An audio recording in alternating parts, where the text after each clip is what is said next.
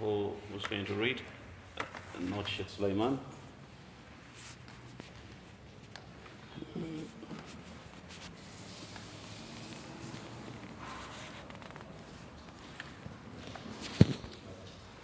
Naam. So that everyone feels part of the group.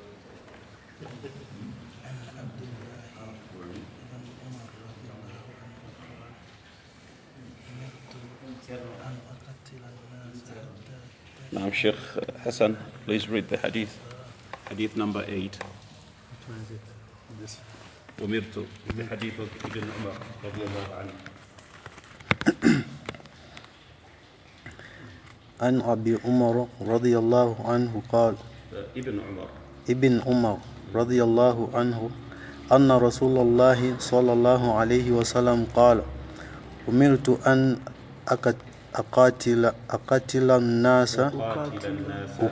الناس حتى يشهدوا أن لا إله إلا الله وأن محمدا رسول الله ويقيموا الصلاة ويؤتوا الزكاة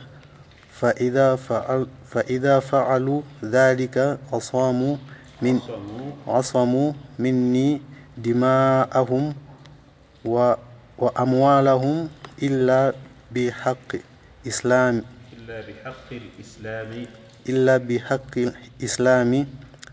وحسابهم على الله تعالى رواه البخاري ومسلم. بسم الله الرحمن الرحيم. الحمد لله رب العالمين. اللهم صل على محمد وعلى آل محمد كما صليت على إبراهيم وعلى آل إبراهيم إنك حميد مجيد. This is hadith number 8 in the Arba'in al-Nawawiyah. The hadith is reported by Ibn Umar. His name is Abdullah. Ibn Umar radiyallahu anhu, he says, the Messenger sallallahu alayhi wasallam said, Umirtu an uqatil an-nas. I've been commanded to fight the people. Hatta yashhadu an la ilaha illallah. Until they acknowledge that there is no one worthy of worship except Allah subhanahu wa ta'ala. Wa anna Muhammadan Rasulullah. And they should also accept that Muhammad sallallahu alayhi wasallam is a messenger of Allah. Wa yuqimu salata. And they should establish salah. Wa yu'tu zakata. And they should give the compulsory charity, which is zakat. فَإِذَا فَعَلُوا ذَلِكَ. If they do that, عَصَمُوا مِنِّي دِمَاءَهُمْ وَأَمْوَالَهُمْ. Then they are guaranteed security for their money and their blood. Meaning their blood is safe and their money is safe. إِلَّا بِحَقِّ الْإِسْلَامِ. Except by the rights of the religion of Islam, which I'm going to explain later. وَحِسَابُهُمْ عَلَى اللَّهِ تَعَالَى. And their account is with Allah subhanahu wa ta'ala. أُمِرْتُ أَنْ أُقَاتِلَ النَّاسِ. When the Messenger sallallahu alayhi wasallam says, Umirtu, I've been commanded, there's only one being that can command the Messenger sallallahu alayhi wasallam, and that is Allah subhanahu wa ta'ala. So umirtu an uqatil an-nas, I've been commanded to fight the people, meaning the command is from Allah subhanahu wa ta'ala. And by saying I've been commanded to fight all the people, rather to fight people, it does not mean all the people. I've been commanded to fight people. People in this hadith means the mushrikun, the polytheists. And I have to emphasize that the mushrikun do not include the Jews and the Christians, because they have different rules of their own. The hadith generally says, Umirtu an uqatil an-nas. I've been commanded to fight people. But it's not all the people. It is the mushrikun, with the exception of the Jews and the Christians, who have their own special command, and I'm going to explain that insha'Allah ta'ala. The fight between al-haqq, which is the truth, wal-batil, and falsehood, is not a fight that started today. The fight between the truth and falsehood has always existed. The truth always fights falsehood. There is always a conflict between the people that worship Allah, the people that follow the truth, and the people that worship the Taghut.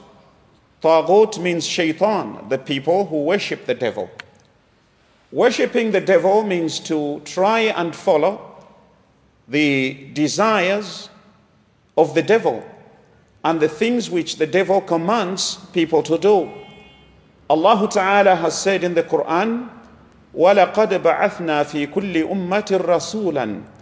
We have sent to every generation a messenger, أَنِ اعْبُدُوا اللَّهِ, to tell the people to worship Allah, وَاجْتَنِبُوا الطَّاغُوتِ, and stay away from the Taghut, and that is the devil. So this fight has always been there.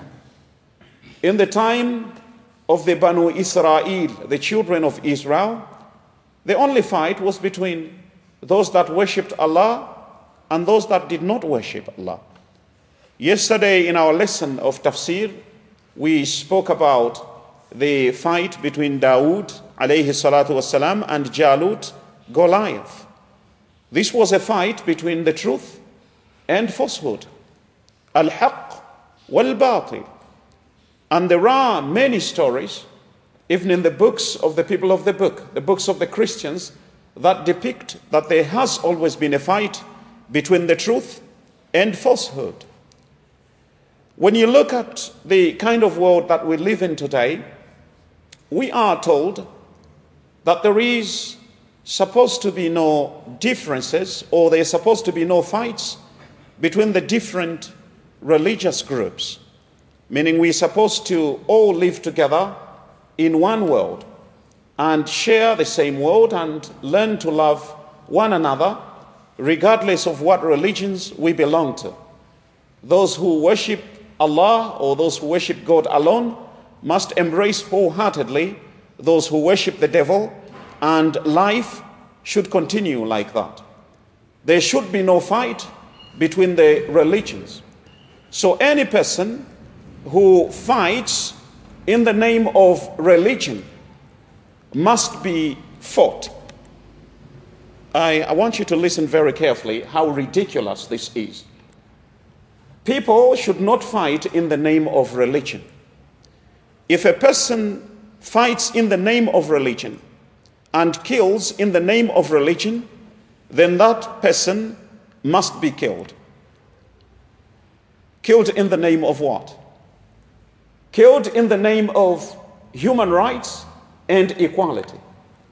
So it's not okay to kill in the name of religion, but it's okay to kill in the name of human rights and equality. Does that make sense? If a person kills in the name of religion, then that person must be killed in the name of human rights and equality. It's not right to kill in the name of religion, but it's okay to kill in the name of human rights and equality.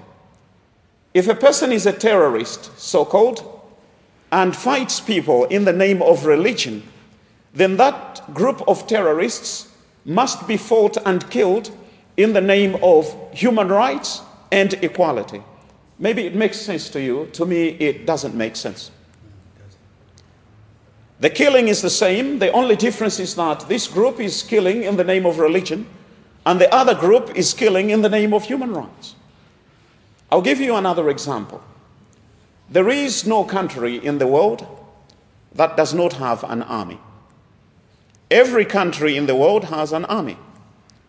What is the army for? The army is to fight for the country. The soldiers must fight for the country. The soldiers must sacrifice their lives for the country. And it's a real war. And the killing is real killing. They have to be armed. Our country has an army, doesn't it? Do they have guns? Our army, does our army have guns? The guns, are they real guns or toy guns? Real guns that kill, right? And if required, are our soldiers allowed to kill in order to protect the country and to defend the country? Are they allowed to do that? They are allowed to do that. And they are allowed to create an army. And they are allowed to purchase weapons in the name of country. All right? What is a country?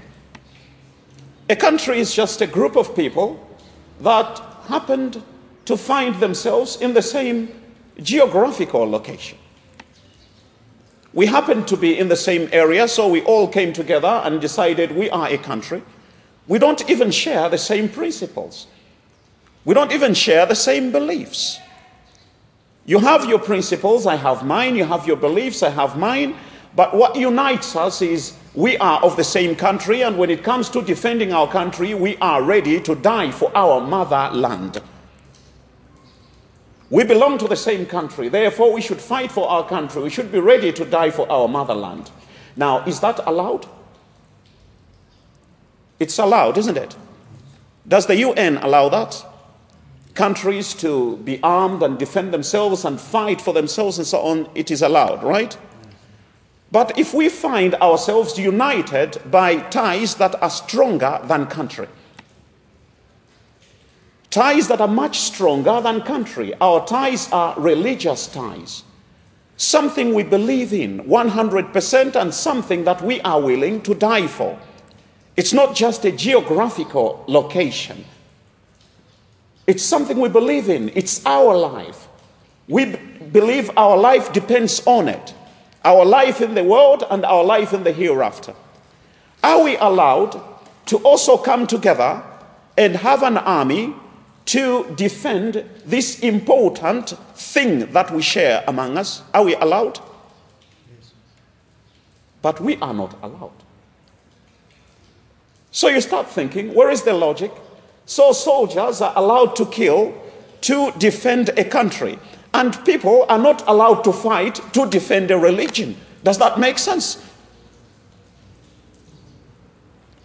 We're allowed to come together and make an army and buy arms and everything. We are allowed so long as we are defending a country.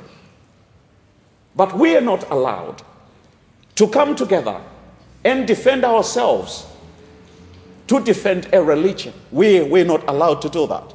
So killing, you are allowed to kill depending on what you are killing for. If you're killing for country, go ahead, no problem. But if you're killing for religion, then you must be killed in the name of human rights. Rasulullah sallallahu alayhi wasallam says, "Umirt, I've been commanded, an uqatil an-nas." For me, I don't fight for anything else. For me, it's not about country. It's about religion. It's about Allah. It's about the purpose of our existence. وَمَا خَلَقْتُ الْجِنَّ وَالْإِنسَ إِلَّا لِيَعْبُدُونَ. I did not create the men and the jinns for any other reason, but that they worship me. This is what we live for. This is our religion. And we are commanded to fight those that oppose or those that do not want religion. Umirt, the mushrikun, an uqatil an-nas, that I should fight them. Hatta yashhadu an la ilaha illallah. Until they acknowledge that no one deserves to be worshipped except Allah, wa anna Muhammadan Rasulullah, and that Muhammad sallallahu alayhi wasallam is a messenger of Allah. But at the same time, I have to emphasize that this fight is not a fight that's carried out by individuals or groups of people. This is a fight just like a country. This is a fight that can only be sanctioned by an imam. And by imam, I mean a leader, a president. You can't say, and this is the biggest misunderstanding for the non-Muslims, when Allah subhanahu wa ta'ala says, قَاتِلُوا الَّذِينَ لَا يُؤْمِنُونَ بِاللَّهِ, fight those who do not believe in Allah. They think every Muslim has been given a command to fight anyone he meets on the road who doesn't believe in Allah. وَقَاتِلُوا الْمُشْرِكِينَ, therefore fight the polytheists. They think every Muslim is allowed to meet a polytheist on the road and start beating him up. Why? Because you're a mushrik. No, you're not allowed to do that. Only the Amir, the Imam, the leader, can wage war on a group of people. In the same way that David, or what was the name of their prophet again? Sham'un. In the same way that Sham'un and Talut waged war on the people who fought the Israelites by the command of the leader. The Muslims have to be commanded by their leader, and it has to be done in a proper manner. It's not something that everyone does. It's not a group of terrorists going to blow themselves up and killing people and calling it jihad. Jihad is not conducted like that. For example, if a group of people left this country, if they left Zambia, just about 10 or 15 of them, and went into Congo and started killing people in the neighboring Congo, and then said, we are doing it for Mother Zambia, you think anyone would support them? 15 or 20 people say, we're killing the Congolese. Say, what's the problem? Say, we're doing it for Mother Zambia, and we expect President Edgar Lungu to support us because this is for our country. That doesn't make sense. Who asked you? Who told you to go and fight in the first place? Who gave you permission? Who gave you the right? If the president wants to fight Congo, he's going to organize an army. Right. An official army, and wage an official war, and he's going to warn them. He's going to warn them, withdraw from our borders or we are going to fight you. And the Messenger sallallahu alaihi wasallam used to do the same thing. He wrote letters sallallahu alaihi wasallam min Muhammad Rasulillah, from Muhammad sallallahu alaihi wasallam, the Messenger of Allah. That's the letter. Ila Qaisar, to Caesar, Azim al-Rum, the king of Rome, the emperor of Rome. Aslim taslam, become a Muslim and you will be okay. That's a warning, isn't it? Become a Muslim. And Caesar is not something small. Caesar is something big. The Roman Empire was the biggest empire in the world at that time. And Rasulullah sallallahu alaihi wasallam sends them a letter: become Muslims or you will be in trouble. Say, who's this? So, no, one of those Arabs threatening us. Say, yes. And he would warn them, sallallahu alaihi wasallam. And one time the Messenger sallallahu alaihi wasallam says, Inna Allah zawa li al-ard. Allah spread out the earth for me. Meaning Allah showed me the earth. And Allah subhanahu wa ta'ala told me that this religion of Islam is going to cover all the corners of the earth that Allah subhanahu wa ta'ala has shown me. At that time, Muslims were just a small band of people. But the Messenger sallallahu alaihi wasallam said, this religion is going to cover every corner of the world. وَأُوتِيتُ الْكَنْزَيْنِ, and I've been given the two treasures, the Roman Empire and the Persian Empire. Those were the biggest empires in the world. And indeed, they fell at the hands of the Muslims. If you're asked today, how did the Roman Empire come to an end? It fell at the hands of the Muslims. How did the Persian Empire come to an end? It fell at the hands of the Muslims. So, umirtu an uqatil an-nas, I've been commanded to fight the mushrikun, the polytheists, hatta yashhadu, until they bear witness, Allah ilaha illallah, that there is no one worthy of worship except Allah, wa anna Muhammadan Rasulullah, that Muhammad is a messenger of Allah. For the Christians, The Christians are given a different option. If Muslims enter a land which is a Christian land, they don't fight the Christian, but they give them the option of paying jizya and remain under the protection of the Muslims. Jizya is like tax. They'll pay tax and be protected by the Islamic government. And no one should harm them. But if they refuse to pay the jizya, then their rule is the rule of the polytheists, the mushrikun. يشهد أن لا إله إلا الله وأن محمد رسول الله. Then he says ويقيم الصلاة, and that they should pray salah. So he's been commanded to fight people until firstly they declare the shahada, but that's not all. وَيُقِيمُ الصَّلَاةَ وَيُؤْتُ الزَّكَاةَ. They should pray and give zakat. You know, after the death of Rasulullah sallallahu alayhi wasallam, and Abu Bakr Siddiq radiyallahu anhu became the Khalifa or leader of the Muslims, some tribes started refusing to pay the zakat. They said, we are Muslims, but the zakat we used to pay to Muhammad sallallahu alayhi wasallam, and since Muhammad sallallahu alayhi wasallam is dead, we're not going to pay zakat. And Abu Bakr Siddiq radiyallahu anhu said, I will fight anyone who refuses to pay the zakat. Any person who makes a division between salah and zakat, and Allah mentioned them together in the Quran, if anyone is going to differentiate between salah and zakat, then he's not a Muslim, and I will fight him until he pays the zakat. Umar radiyallahu anhu said to him, are you going to fight people who are Muslims? These people are Muslims. Why are you going to fight them?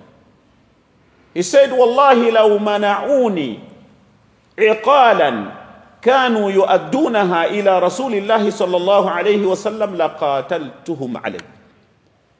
If they refused me even a rope that they used to give to the Messenger sallallahu alayhi wa sallam, I would fight them for that. Because salah is the haqq of Islam. Zakat is also a haqq of Islam. And that is what the Messenger sallallahu alayhi wa sallam says, إِلَّا بِحَقِّ الْإِسْلَامِ وَحِسَابُهُمْ عَلَى اللَّهِ تَعَالَى. So Umar radiyallahu anhu says, I disagreed with Abu Bakr until such a time that Allah subhanahu wa ta'ala showed me that Abu Bakr Siddiq radiyallahu anhu was right. If a person refuses to give zakat, the zakat should be taken by force. If he fights when the zakat is taken by force, then he must be fought. And again, it's the leader, not you. We don't want to hear people fighting somewhere saying he refused to give me zakat. You're not the one to fight him. Are we together? Yeah, there's every possibility. People misunderstand. Say, bring zakat. Don't say, the Sheikh said anyone who refuses to give zakat must be fought. Therefore, I'm going to fight you until you give me the zakat. It's not you. It's the leader. All right. And again, Shabab, the younger people especially, when I say to fight the mushrikun, it's not you. All right? It's not you. It's the leader. It's the government, not you. Don't go out there and fight people because they're mushrikun. Said Rasulullah sallallahu alayhi wa sallam was told in the hadith, Umirtu an uqatil an-nas, I've been told to fight people hatta yashhadu an la ilaha illallah, until they say la ilaha illallah. Therefore, everyone you meet say la ilaha illallah. He says, I don't want, I will fight you. This is the responsibility of a government, a leader. These are political decisions. Are we together? The Imam makes the decision to wage war on a particular group of people because they've refused to make the shahada, or a particular group of people because they refuse to give the zakat, not an individual. Then some scholars said, if this hadith was reported by Ibn Umar, the son of Umar ibn al-Khaṭṭab, radiyallahu anhu, then how did he let his father argue with Abu Bakr Siddiq radiyallahu anhu while Ibn Umar radiyallahu anhu knew this hadith? Umirtu an uqatil an-nas. I've been commanded to fight people hatta yashhadu an la ilaha illallah, until they declare that there is no one worthy of worship except Allah, wa anna Muhammadar Rasulullah, and that Muhammad is the messenger of Allah, wa yuqimu salata wa yu'tu zakata, and they establish salah and give zakat. The hadith is clear, isn't it? Meaning, I have been commanded to fight people until they believe. I've been commanded to fight people until they pray. I've been commanded to fight people until they give zakat. So the hadith is clear. So if Umar radiyallahu anhu was arguing with Abu Bakr Siddiq radiyallahu anhu over such a simple fact, which is recorded in the hadith, why didn't his son tell him the hadith so that there is no nizar, there is no argument between Umar ibn al-Khaṭṭab and Abu Bakr Siddiq radiyallahu anhu? The response to that is, Ibn Umar narrated the hadith quite right. But wama adraka, did we say he was present when the argument took place between Abu Bakr Siddiq radiyallahu anhu and Umar ibn al-Khaṭṭab? Maybe he didn't witness the argument. That is number one.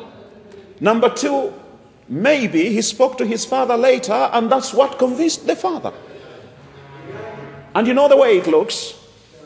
It looks like both Umar and Abu Bakr Siddiq radiyallahu anhuma did not know this hadith. Abu Bakr Siddiq radiyallahu anhu didn't know this hadith, and Umar ibn al-Khaṭṭab radiyallahu anhu did not know this hadith. Because if Abu Bakr Siddiq radiyallahu anhu knew this hadith, he would have used this hadith as evidence. But instead of using the hadith, he used qiyas. He said, I'm going to fight anyone who separates between salah and zakat, because these have been mentioned together in the Quran. There is express dalil here. If Abu Bakr Siddiq radiyallahu anhu knew this hadith, he should have mentioned it. And if Umar ibn al-Khaṭṭab radiyallahu anhu knew this hadith, he was not going to argue with Abu Bakr Siddiq radiyallahu anhu. What do you learn from that? Sometimes the greatest scholars may miss a hadith. And that's very possible. Ibn Umar is a son. He was only a child in the time of the Messenger sallallahu alaihi wasallam. He was young, but he knew the hadith. The father, two khalifas, the first khalifa and the second khalifa, didn't know the hadith. Like we said concerning the hadith of An-Nu'man bin Bashir, a hadith gets reported by a 6-year-old. The bigger Sahaba didn't know the hadith. And ilm is like that. That is why some people have made mistakes, especially the ones who associate themselves strongly with a particular madhab. They say, when you show them a hadith, I'm Shafi'iyya, or I'm Hanafiya, or I'm Hanbaliyya, or I'm Malikiya, therefore for me that's not my madhab. If our sheikh, rather if this hadith was a true hadith, my sheikh Imam Malik, or my sheikh Imam Ahmad bin Hanbal, or my sheikh, any sheikh, would have seen the hadith. If the hadith, for example, the hadith of going into sajda. When going in sajda, Rasulullah sallallahu alaihi wasallam said, one should not kneel the way a camel kneels, meaning do not start with your hands, you start with your knees. But Imam Shafi'i, rahimahullah, despite that, says when you go into sajda, you have to start with your hands as opposed to the knees. One would say, well, he probably didn't see the hadith. And his supporter will say, no, if the hadith were true, Imam Shafi'i rahimahullah should know the hadith. Akhil Karim, Imam Shafi'i rahimahullah did not know all the hadiths. Malik did not know all the hadiths. Ahmad bin Hanbal didn't know all the hadiths. No one knew all the hadiths. These are big sahabas we're talking about. Abu Bakr Siddiq radiallahu anhu. Your imam, whoever he is, whether Malik or Shafi or whatever, cannot be more knowledgeable than Abu Bakr Siddiq radiallahu anhu. Definitely Abu Bakr is more knowledgeable. Your imam cannot be as knowledgeable as ʻUmar ibn al-Khaṭṭab radiallahu anhu. ʻUmar ibn al-Khaṭṭab is more knowledgeable, but look at him. He didn't know the hadith. And Abu Bakr Siddiq didn't know the hadith. And what about your imam? It's possible he didn't know the hadith. Imam Malik rahimahullah said, everyone's words can be taken and some of them rejected. Imam Malik rahimahullah said, the word of every person, every imam, every scholar can be taken and some of them rejected, except the man who lies in this grave, meaning the Messenger sallallahu alaihi wasallam. For everyone, we take some of their words and we reject some of them.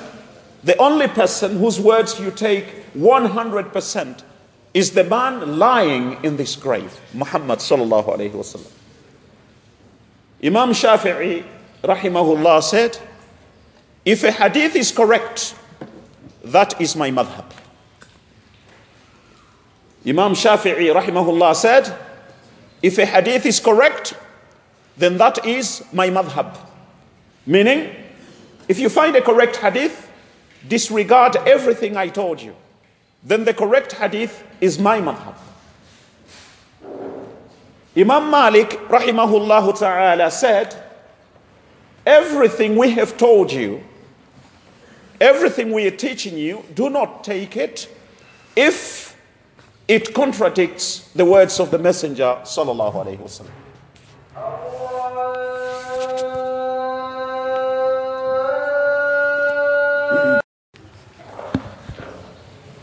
Bismillahir Rahmanir Rahim. So Imam Malik rahimahullah also said, Man tabayyana lahu sunnatun an Rasulillahi sallallahu alayhi wa sallam la yajuzu lahu tarkuhu liqawli ahadin ka'inan man kana. Whoever hears a hadith of the Messenger sallallahu alayhi wa sallam and the hadith is clear to him, it is not permissible for him to ignore the hadith, going for what was said by any person, whoever the person may be. In other words, when a hadith is clear, forget about Malik. When a hadith is clear, forget about Shafi'i. When a hadith is clear, forget about Abu Hanifa. When a hadith is clear, forget about Ahmad bin Hanbal. Even for them, when a hadith is clear for them, that is their madhab. So stop adhering to madhab as if it were Islam itself. The madhahib, the imams, jazahumullah khairan, may Allah reward them. They tried their level best to understand the sunnah of Rasulullah sallallahu alaihi wasallam, but they are not divinely protected from error. لَيْسَ بِمَعْصُومٍ إِلَّا رَسُولِ اللَّهِ صَلَّى اللَّهُ عَلَيْهِ وَسَلَّمَ. No one is divinely protected from error except the Messenger sallallahu alayhi wasallam. Everyone makes a mistake. Then Rasulullah sallallahu alayhi wasallam says, إِلَّا بِحَقِّ الْإِسْلَامِ, except by the right of Islam, وَحِسَابُهُمْ عَلَى اللَّهِ تَعَالَى, and their account is with Allah subhanahu wa ta'ala. By this phrase, the Messenger sallallahu alayhi wasallam means the hypocrites.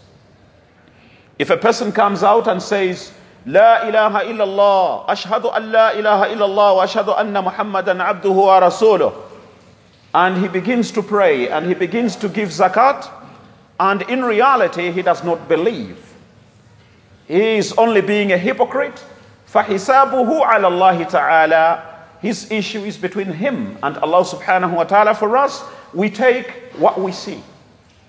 If a person says, I'm a Muslim, we accept that he's a Muslim. We have no reason to doubt his Islam.